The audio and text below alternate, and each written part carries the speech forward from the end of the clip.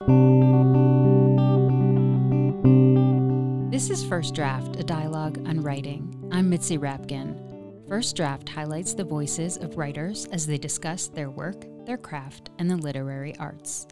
I want to take a moment to say I hope you are safe and healthy. Thank you for tuning in to this hour of togetherness, where we discuss what unites rather than divides us. Coming up, an interview with David Soloy, author of All That Man Is. I love finding words that people have used in a way which makes me notice them in a good way.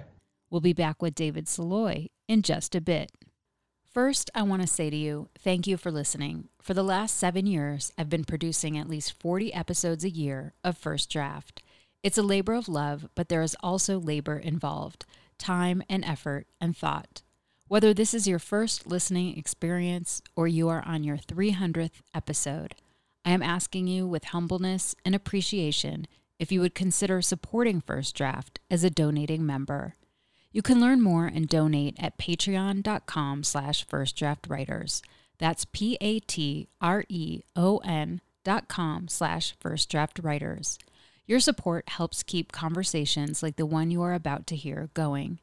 As our society is changing to independent folks like me producing rich and meaningful content, like that on First Draft, we are simultaneously expanding the diversity of voices available for the public. This effort takes money, time, equipment, and a lot of heart and sweat to come to fruition each week. I know there is so much free content out there. In fact, what you are about to listen to is free, but it is not without expense to make. As a thank you for joining the First Draft community, I offer my patrons a lot of extras, the best being ad-free and pitch-free episodes. As a thank you for your patronage, I get you to the interview faster because you'll get your own dedicated feed without this ask. No please, no ads. Also, starting at just $6 a month, you will receive extras from the shows, including cuts from the interviews that didn't make it into the final episode, writing tips from featured authors, books, and a monthly newsletter. I am also very grateful. I often send extra goodies to my patrons. Please beat the odds of having to listen to this pitch 7 times before you join the First Draft community. Go to patreon.com/firstdraftwriters. You can donate any amount, and you know it will go to the continuation of these conversations focused on literary craft, content, and practice. I know that it's unlikely you are in front of a computer right now, so I'd like to suggest adding a little reminder for yourself for when you get home to contribute to First Draft. Maybe make a note on your phone, an ink mark on your hand, scribble on a piece of paper, something along the lines of First Draft, reminder, membership matters. Again, patreon.com/firstdraftwriters. Please stay tuned at the end of this show. I'll offer recommendations on an episode in the archive that is similar to the one you're about to hear. And please rate the show on iTunes and tell your friends to subscribe. Thank you so much. My guest is David Soloy, author of London and the Southeast, The Innocent, Spring, and All That Man Is, which was shortlisted for the Man Booker Prize in 2016. Soloy was named Granta's Best Young Novelist in 2013. He lives in Budapest, and All That Man Is takes place in various locations around Europe. The tales in the book chronicle different men at various ages in life, from young boys in school to old men. This interview was recorded in 2016 before First Draft became a podcast. We began with Soloy describing his work, All That Man Is. First of all, I feel very strongly that it's not a collection of stories as such. I mean, there are obvious problems with calling it a novel, but I feel that whatever you call it, it's a unified thing. It's one work. It's not a collection of smaller works that just happen to be packaged together in one volume. So that's one thing that I quite feel strongly about. I was trying to, by having these stories about different characters rather than about one character, progressively older, which would have been another obvious way of doing it. I never really considered writing it about one character, but thinking about that decision, I suppose it's partly that I wanted to write a book that had a sort of universality to it, or that somehow wasn't restricted to just one person's experience, and writing about these different characters would create that impression more than if you were just writing about one character. It would allow you to bring in a wider range of experience probably than just writing about one character. It would sort of just sort of write somehow a slightly more impersonal approach to writing about life. Writing about a novel with one central character or a small group of central characters who sort of interact with each other. So that didn't appeal to me somehow. I mean, I didn't really want to do that. I've said before, and I was somewhat sort of disillusioned with the idea of writing that sort of book at that point in my life, which was about 5 years ago now, 4 or 5 years ago. And so, yeah, the idea of writing this book that was made up of separate segments in that way appealed to me. But it was also very important to me that the separate segments should very much form a strong, coherent whole. And so that the progressively older characters, that scheme, if you like, was the way that I hoped to do that. Was there something specific at all nagging at you, or that you wanted to say or explore, or questions you had about the lives of men from about college age to their 70s? I mean, yeah. I mean, my sort of, what I would say is the subject of the main theme of the book is time and the passing of time and aging and mortality. And those were things which were things that I wanted to write about at that point. And I felt, I mean, when I started writing the book, I was in my late 30s, or 38, 39 when I started writing the book. Yeah, I mean, I think at that age it's quite common to start to, if you like, start to see your life as a single thing, as your life as a whole starts to sort of come into view in a way that it just hadn't before.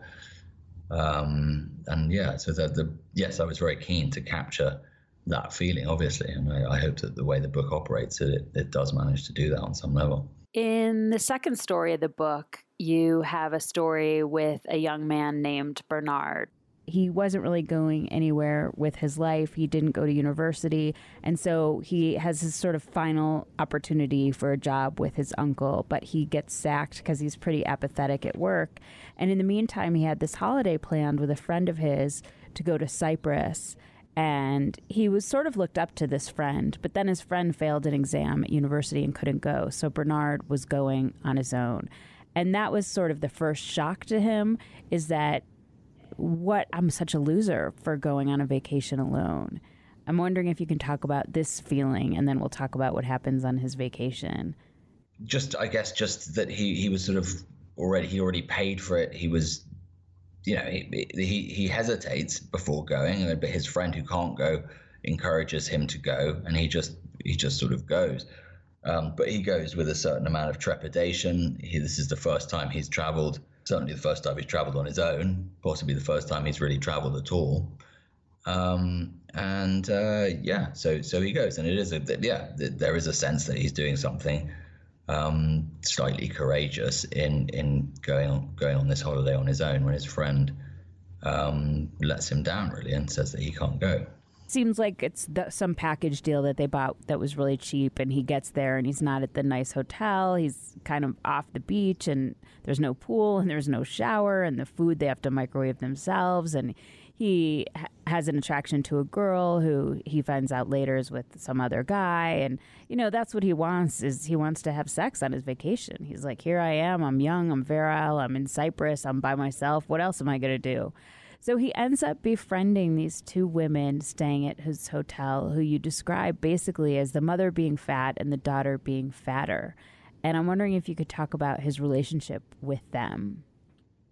Well, I mean, as you say, he meets them when he meets another girl before he meets them, or actually not, because as you say, they're staying at the hotel. But anyway, he meets another girl who he's interested in and who he has a nice little chat with in a restaurant in the morning. And he sort of sets up what he regards as a kind of date virtually, or some kind of rendezvous anyway, with her in a nightclub that evening.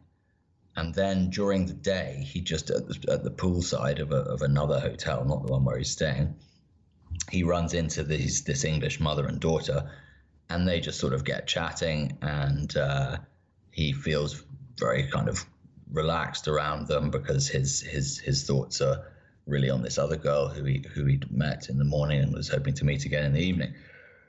So then he, as you say, he then goes to the nightclub in the evening and finds the other girl already with somebody else, and so the next day he's kind of still depressed about that, and again he just spends the day hanging out with this mother and daughter and drinking and chatting, and so he sort of his relationship with them, it just sort of it develops naturally. He doesn't approach it with the sort of sense of as with the other girl. Clearly he was very much approaching it as a sort of mission. He wanted something very specific and was after it, and he sort of he spends a great deal of time and effort getting ready for his evening when he was going to meet the other girl, and when he goes out with this mother and daughter, he spends absolutely no effort. So he's just sort of it's a more natural and organic situation where they just start spending some time together. And then the mother tells him that the daughter rather likes him, and maybe he'd like to take her up to his room. And he's initially flabbergasted by that. But then he thinks, why not? He has basically a whole afternoon of sex with the daughter and is kind of blown away by it, and realizes that he wants to have more and have it again. And so he's planning on it again, and then there's kind of a twist. He's waiting in his hotel room for Charmian, the daughter of the mother and daughter, and then Sandra, the mother, knocks on his door and asks if she can have a go. And again, his initial reaction is to be somewhat nonplussed, but then again, he thinks, why not?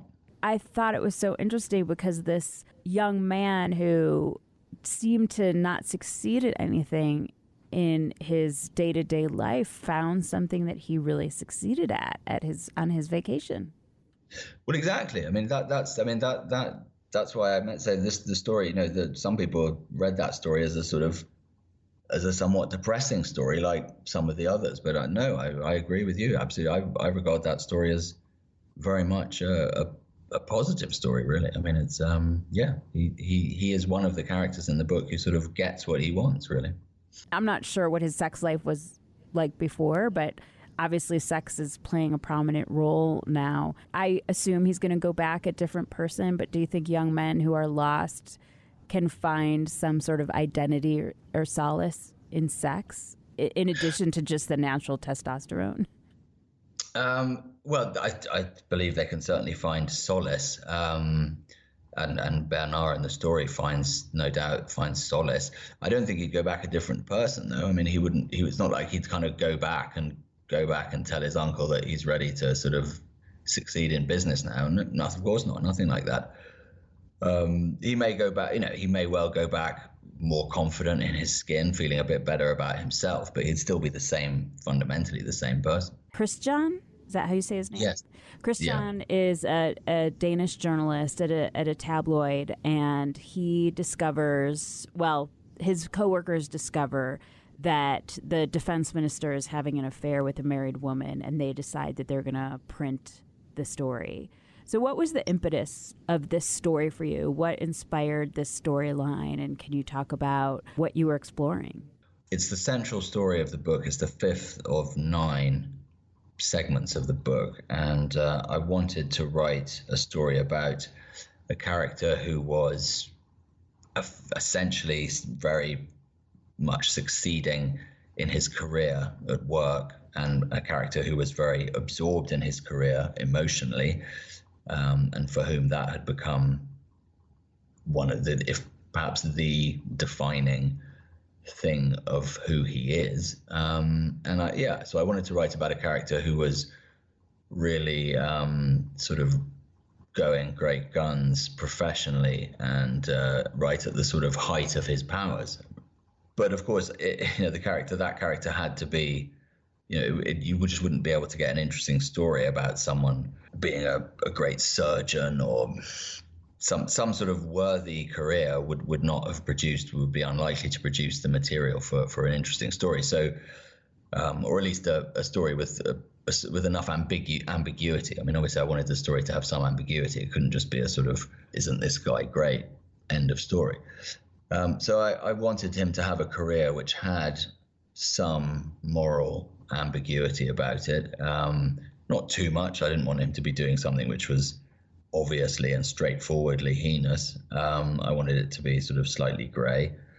And so, yeah, I mean, that's how I ended up with the idea that he should be a journalist. And then obviously there was this big, while I was writing the book, there was this big phone hacking scandal in England and Britain.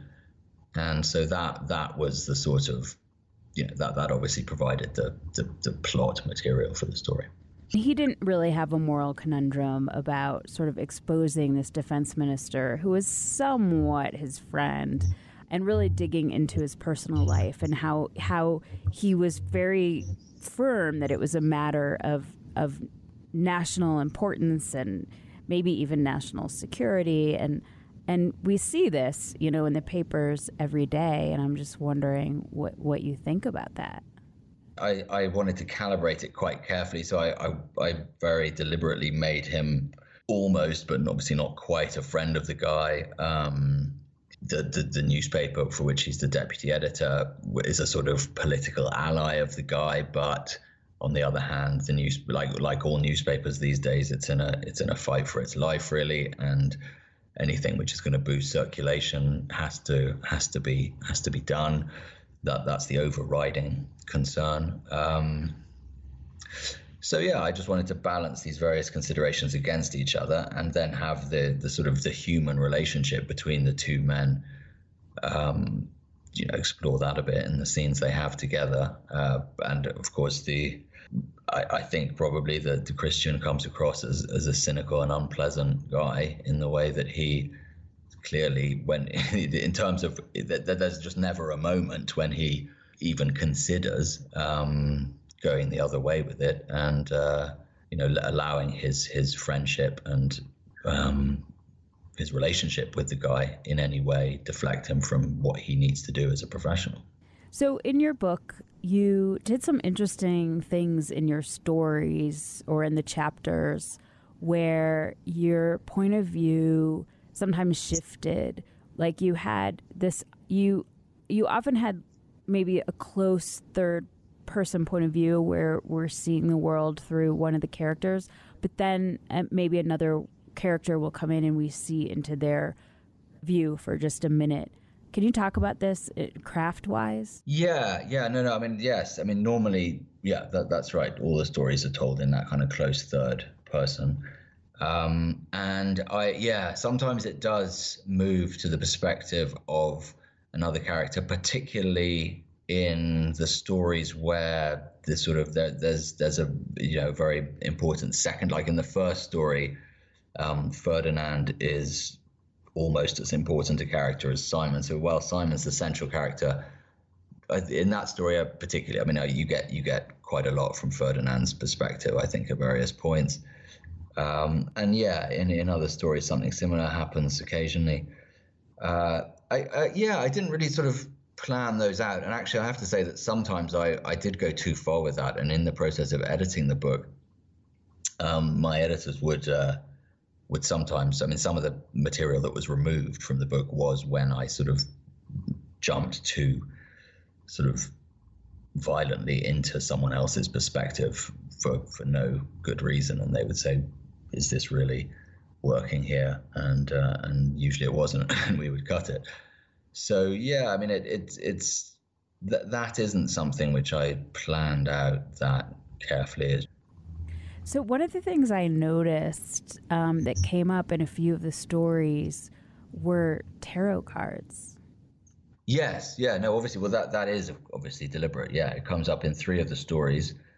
The first the 4th and the 7th. So part of the reason for the tarot cards was just to sort of mark the book into 3 sort of triads.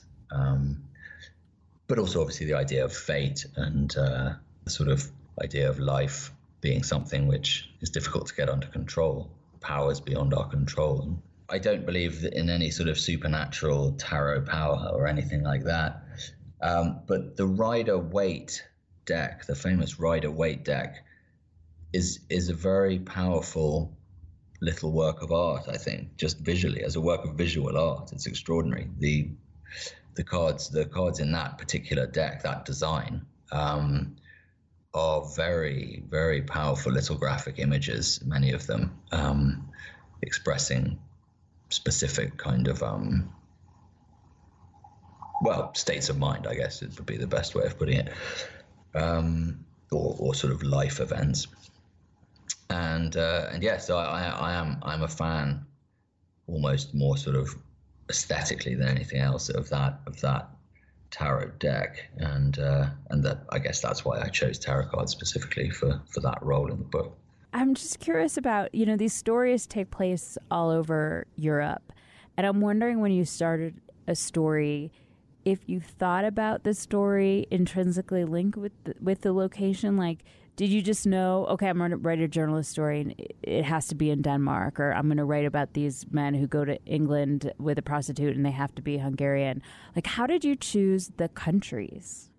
Normally, for instance, in the second example you mentioned, the Hungarians going to England, that was very, that there was no question other than that these guys would be Hungarian, and the country and they'd be going to London. Because that was, as I say, the first story that I wrote, and it was shortly after I'd moved to Hungary myself. So that sort of a story with a Hungarian end and a London end, that was very much part of the appeal of writing that story for me. And in most of the other stories, the location is very important for me. The Murray, the Scotsman, sort of washed up in Croatia. I know Croatia reasonably well, and those kind of inland Croatian towns can be rather bleak. So again, it was very definitely that setting that I wanted. The Bernard's holiday resort could have been anywhere around the Mediterranean, I suppose, because it's, there are resorts like that everywhere, but that kind of resort was very important. So, and in the final story, that very flat, rather melancholy landscape in northeastern Italy was a sort of very important part of how the story felt for me as well. So mostly that's very important to me. And I did want to write a book that happened in many, many different European locations and countries. So to some extent, I had to, for each story, there had to be a slightly different setting. And some of them were very natural and sort of volunteered themselves. And a couple of others I had to sort of think a bit more about and think of somewhere and do perhaps a bit more research or some research. But generally speaking, the sense of place is extremely important to me. Can you read a passage from an author that speaks to you or influenced you as a writer? Yes, I can. I'm going to read, and it's nice that we were just talking about place, because I'm going to read a passage. It's a famous passage, I'm afraid. It's not some sort of interesting thing I've unearthed. It's the first page or so of Bleak House by Dickens, and it has influenced me. It's a passage which I first read many years ago. When I was probably a teenager studying English at school.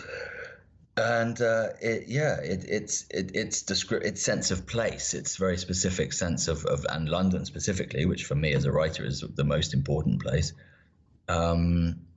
is very, very powerful. And that the way that he has begun his book by establishing a powerful sense of place is something which has definitely influenced me and my taste in literature, really.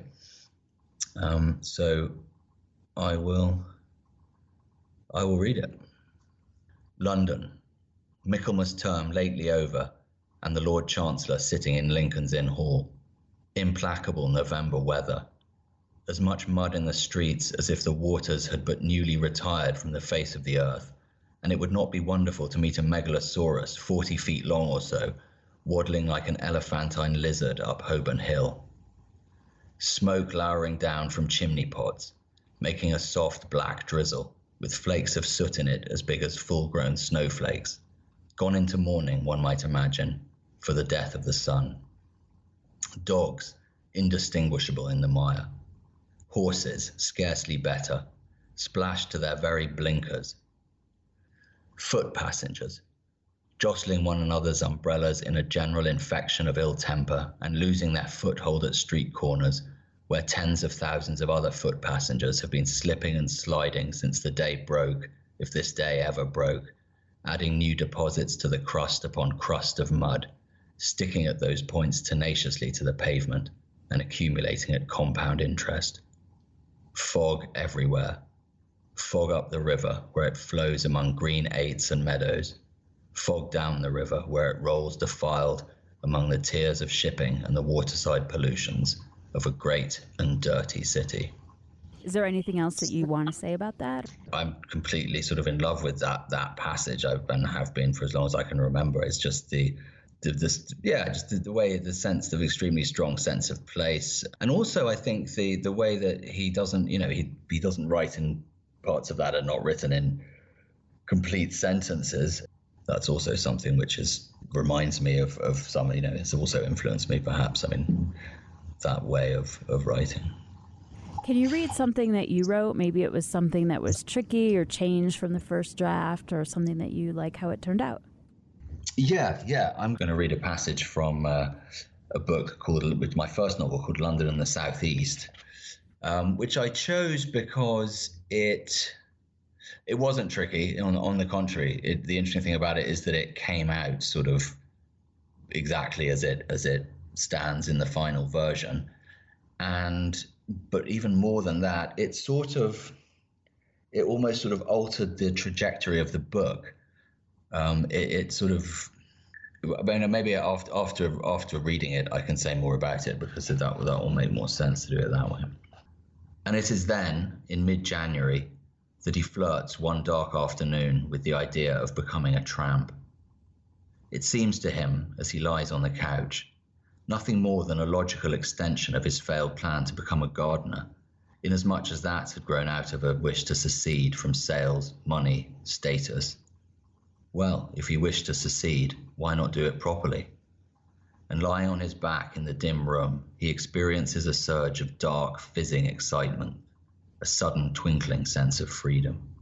Part of the appeal, of course, is simply that it's possible, always possible. All he has to do is walk out and stay out. He can transform everything, his whole life, as simply as that.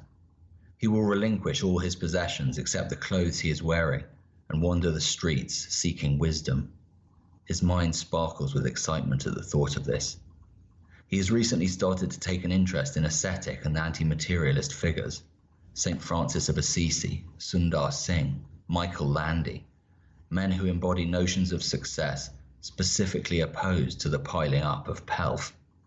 And as he muses on his perhaps quixotic understanding of their tenets, the idea of simply walking away from the burden of his financial and material problems seems irresistible. Why not? Why not just walk out and stay out? And with a sudden energetic movement, he sits up. He is upstairs, sitting on the edge of the bed to tie his bootlaces when it starts to rain. So that's that passage. And as I say, it was written exactly as it's now stands. Nothing was changed at all. And the situation in the book at that point is the central character is a former salesman who has lost his job in slightly sort of dramatic circumstances, and is wondering what to do with his life, and is sort of thinking in terms of changing his life significantly. And but I was, at the time I was writing the book, I was sort of just feeling my way with that idea a bit.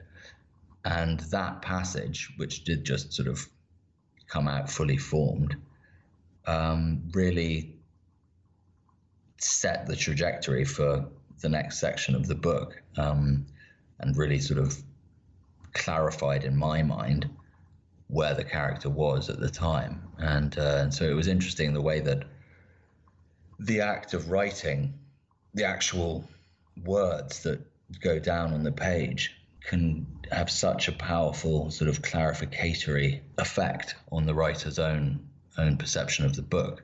Where do you write? Nothing very interesting, I'm afraid. I just write at a desk in a room in a flat. What do you do, or where do you go to get away from writing? I have 2 small children, so my problem is not so much getting away from writing as getting to writing, finding the time and the peace and the sort of quiet to do that. Who do you show your work to first to get feedback? I think generally speaking, I show it to my agent first, but I don't show it to her until it's all, until I don't show my work in sort of early stage work. I'm very sort of secretive about it until it's quite more basically until I can't really see any obvious way to improve it. Then I will send it, and usually the first person I send it to is my agent. How have you dealt with rejection? That's tough. I don't. I suppose. I mean, obviously, I have, especially at the beginning, the London and the Southeast, the book from which I just read that passage was rejected, in the usual way by lots of people before it was accepted. And yeah, I mean, it's extremely disheartening. I mean, I don't know if you do. I mean, you just kind of keep banging your head against the wall until, I don't know. I mean, I'm not very, I guess in a way, rejection sometimes produces, after the initial kind of trauma, it produces an effect in me of just wanting to do better. So yeah, I mean, that might be something positive to sort of take from it. But generally speaking, it's an unpleasant experience, which I don't really know what advice to give. And what is your favorite word? Yeah, I thought this was an interesting question. I don't really have a favorite word per se. I mean, I haven't come up with anything, I'm afraid. I mean, it's words. The beauty of words is when they sit with other words and the kind of magic and the sort of alchemy of that. And often, actually, it's words which are on their own sort of ugly or ungainly or boring words, which are put in a context where they suddenly become beautiful and powerful. And that's almost the sort of greatest experience of sort of words for me, I suppose. I love finding words that people have used in a way which makes me notice them in a good way. You've been listening to First Draft, a dialogue on writing. My guest was David Saloy, author of All That Man Is. If you like today's show, check out my interview with Russell Banks about his short story collection, A Permanent Member of the Family. You can find that interview and the entire First Draft archive of more than 290 interviews at firstdraftwriters.com. You can stay tuned to First Draft on social media on Facebook, Twitter, and Instagram. Just look for First Draft ADOW. You can email me at firstdraftwriters@gmail.com anytime. Remember, there are plenty of extras for becoming a member and donating to First Draft, including access to pitch-free, ad-free content, as well as cuts from the interviews that didn't make it into the final show, writing tips from my guests, books, and more. The first tier of support is just $6 a month, so please go to patreon.com/firstdraftwriters. I want to send out a huge thank you to my patrons for making this interview happen. Your support makes First Draft, a dialogue on writing, a reality every week. Please stay healthy and safe. The theme music for First Draft was produced and performed by Murph Mahaffey. I'm your host and producer, Mitzi Rapkin. Thank you for listening.